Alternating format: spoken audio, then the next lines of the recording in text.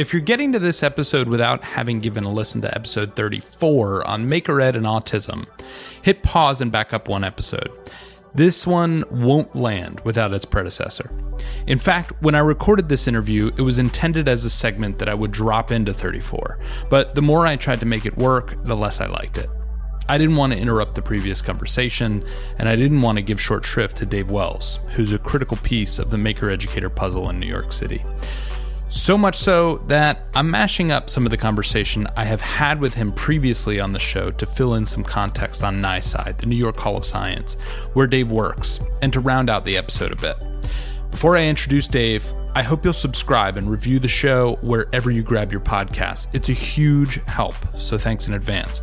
Also, this DJ is always taking requests. I have some exciting episodes coming up. Live interviews from the 10th annual Emoticon, the New York City Youth Digital Media and Technology Festival. I have a conversation on equity and social justice with Dr. Gretchen Givens-Jenneret from Duquesne University. A live play interview where I'll be talking with an educator from the South Bronx and his student while they play Monster Hunter together. But that said, I want to cover the topics that you want to hear more about. To share your ideas, I'm on Twitter, @MALesser. I hope you'll get in touch. The first part of the interview you're about to hear is from the Manhattan Makeathon earlier this year, where I had the chance to sit with Dave and talk about the work at NYSCI. If you prefer to skip forward to the details in the second half about how Dave and the NSF-funded research team from NYU and Education Development Center implemented that project, head to about 8 minutes and 32 seconds. Dave Wells, Director of Maker Programming, is responsible for all activities in NYSCI's Makerspace. He oversees the design and implementation of maker-related programs, engaging families, students, and visitors of all ages. He's also a maker of things in his own right, and he designs interactive art installations using discarded technology, audio experimentation, and digital media of all kinds. Enjoy my follow-up with Dave Wells. Go. This is the no such thing. Just say, this is no such thing. This is no such thing. Perfect. Dave is with the New York Hall of Science, NYSCI, which is an amazing New York-based science museum, but they are doing all kinds of things.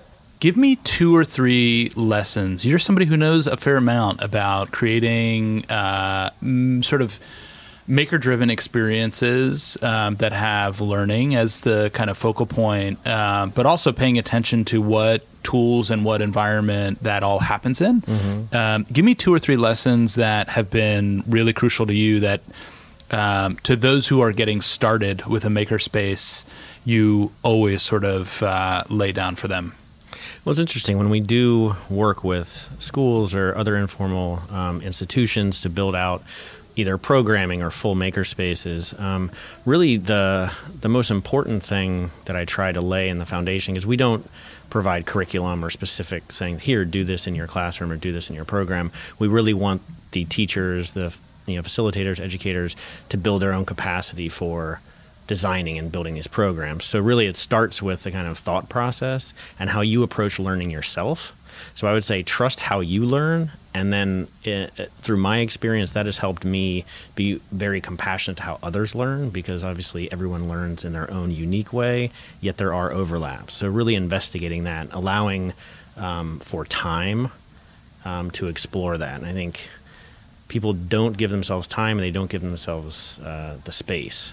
So those are 2 kind of really hard things that I think are very important. And depending on your situation, you might have more access to time or staff. Say, for instance, some programs we run, we are very heavy staffed because of the tool-based stuff. But I would say, to get back to the advice, is really dig into your community, whether it be your classroom and your school, whether it be you're serving, your local community, but really figure out what they need and want. And then you can kind of design around what your resources are and how you can support that. So it's really kind of like a dichotomy between what you want to accomplish, but then also what your community wants and needs. Yeah. What one of the things I love about what happens at NYSCI with respect to maker education is that you seem like you've brought an ethos there that is very much about the blend of high tech and low tech. Can you talk a little bit about that? Yeah, I mean, actually, it's definitely true where, we have a, saying we try to say is like, this is an equal opportunity tool space. No tool is better than the other. They just have different reasons for existing. And we really try to focus on best tool for the job. So if in fact the best tool for the job is, a high-end, high-tech tool, we do have access to that. But sometimes, paper and pencil is the best entry point into figuring out what, your objectives are and how you can reach those objectives. And more often than not, some of the higher tech tools such as, 3D printers and laser cutters, and even within the, like coding world with Arduinos and things, people are really drawn to this, like, oh, I want to do this, I want to do this. But then it really, again, goes back to the idea of time, that it takes a lot of time to learn how to use, these tools even on a basic level. And so building that ability to kind of go through the process, build up from basically either ground level or wherever you are in your understanding of those tools. But it's really important for us to show the possibility of all the tools. And then when the kids decide what they want to make, they can pull together, okay, I'm going to use some woodworking tools, I'm going to use some digital design tools, I'm going to use some fabrication tools. And they, are seeing the kind of eclectic nature of what making is, because, whether it's a discipline or a tool, you're never going to use one discipline or one tool for anything. You're going to use multiple disciplines or multiple tools together, and how do they support each other, and which one would be better than another. Yeah. A lot of people, I think, this is a special question, especially for you with perspective coming out of a science museum. I think a lot of people think that maker education is special in that it has the potential to be a tool for broadening participation in science. Do you believe that? And if so, why? I actually have a couple of thoughts on that. I find, first and foremost, though I would say, I've made a lot of things in my life, and before the maker movement really, rose up, I definitely was an artist, and my dad's an engineer, so I've been doing this for a long time. But I'm really first and foremost an educator, and one of my biggest roles as an educator is to find an entry point. And if people say that making is a great entry point, or they're curious about it, and you can frame it around that, and it has some, substantiation in their mind, that's what's important to me. Though I'm an advocate for, making, I'm an advocate for the maker movement. I don't think it's like the answer to everything. I just think if we can find this entry point into how you figure out the best way to accommodate people's learning process, that's really the goal. And if making is the entry point into that, then hey, this is awesome. Let's run with this for as long as people want to. I love a pragmatist. Yeah, I mean, I'd probably fall in that category. I'd say. So that was Dave at Manhattan Makeathon in May of this year, setting you up with some context for Dave's expertise as a participant in the research project that we discussed last week with Wendy and Christy. I followed up with him virtually to ask some follow-up questions about the Maker Ed training that he's been leading for educators in inclusion environments through NYU's ASD Nest program. Here's that interview. So, Dave, students for this program come into this sort of club environment within the school context. And what did they experience over the course of the program as you guys were researching it? Well, I mean, they start out, being introduced to 3D design and different tools that you could create 3D designs with. Something as simple as a piece of paper, up to cardboard and tape, all the way through to CAD software, and then 3D printed objects. But we also integrate circuit in there. So they use batteries, wires, copper tape, LEDs, and they're really building the skills throughout the whole first half of the program. Then, a key component of this program is that they actually decide what sort of project they want to apply these skills that they built to. And so the second half of the program, they specifically focus on just their personal projects. They also have the opportunity to group, to do group projects with a couple other kids if they decide to do that. And those are all between the skill building and the final projects, they do consultation sessions. So the kids get in small groups and they discuss with the facilitator, how do we come up with project ideas, brainstorming, thinking about how to apply these skills? What can we make with these skills? What sort of real world projects can we do? What sort of challenges do we have that we want to solve with the skills we built? And then they spend the whole second half building those projects. I love that. So it really, it kept, even though you were sort of, this was kind of a pop-up maker space in the sense that it wasn't a standing spot that existed in the school. You were really kind of in science labs and places that you could kind of make into that. But the value of kind of youth-driven experiences really carried forward, which it sounds like it sounds from what you describe, which is exciting. How did you guys handle now these were inclusion groups, right? So how did you think about pairing and combining students in ways that emphasized what assets people were coming with to the project? Well, I mean, what was really interesting about that whole process was this is where the teachers really kind of pulled in their expertise and understanding of the kids in their classroom, the kids that they knew, and who to kind of hopefully try to get into the program. You know, it was definitely a student selected program. So the teachers weren't like, okay, you come in, you come in, you come in, but they promoted it in a way that, you know, was hopefully intriguing or interesting to a broad range of students. And they were really integral in that whole process to get the kids in. And then also, with the NYU and the NEST part of this program really helped kind of support ideas on how to best, I guess, fill these programs up. And at each school, it was very different. So they had, sometimes they would have, much more NEST students than they would, what they call typical learners. And then in other, places they would have more typical learners. And it's just a matter of who really opted in, and then how do we kind of curate that experience for them? Yeah. And what was your biggest takeaway in terms of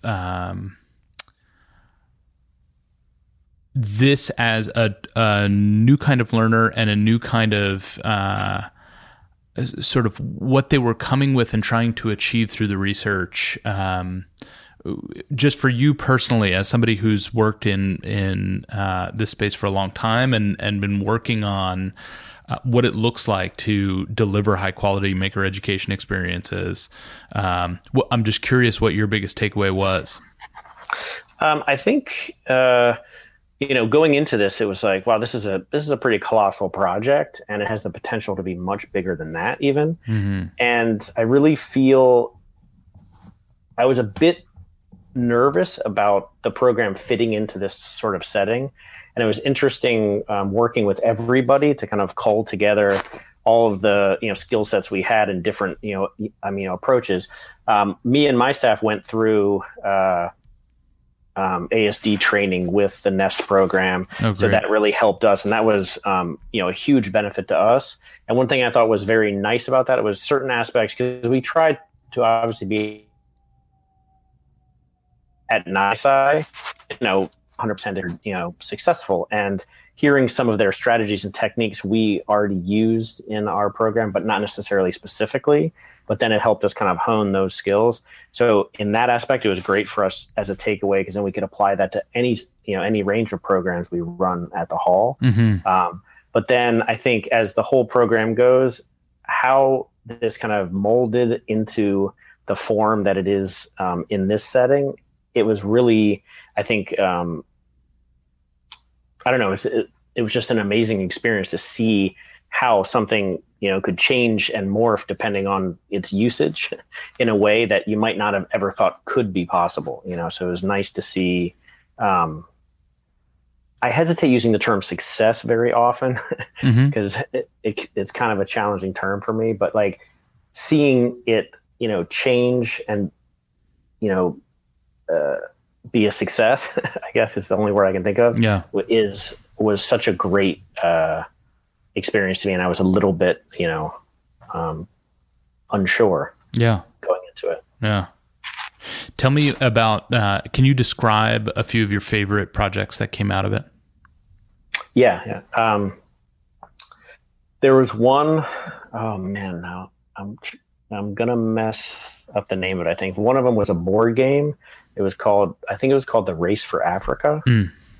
And one of the kids in the program was very into history, was very into politics, espionage, all these, really interesting things. And he created a game of basically superpowers around the world going into, almost like Risk style, take over Africa.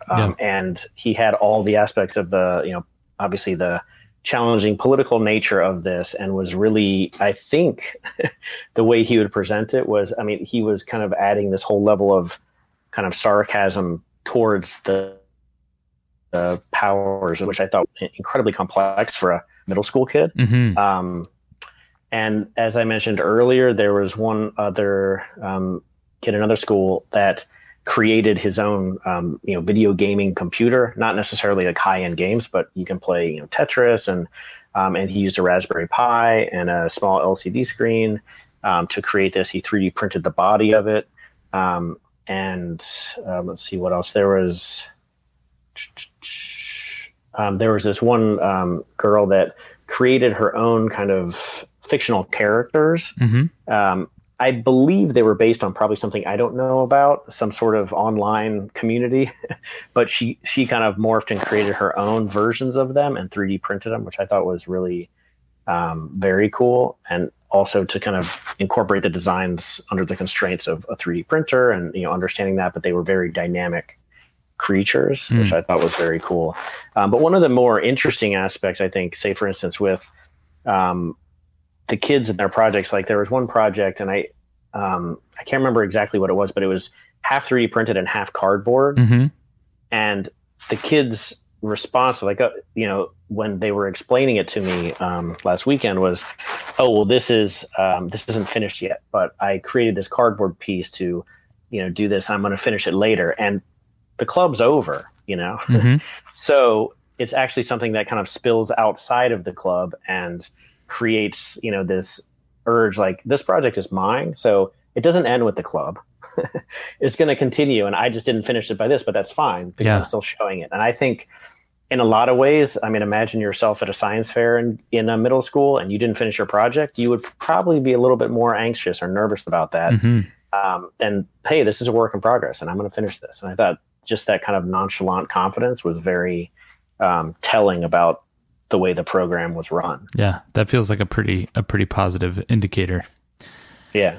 And now, the last question I have for you is, the educators who were involved in the program were your other learner, right? Because these folks had not run Maker Education programs. So how did you scaffold the experience for them?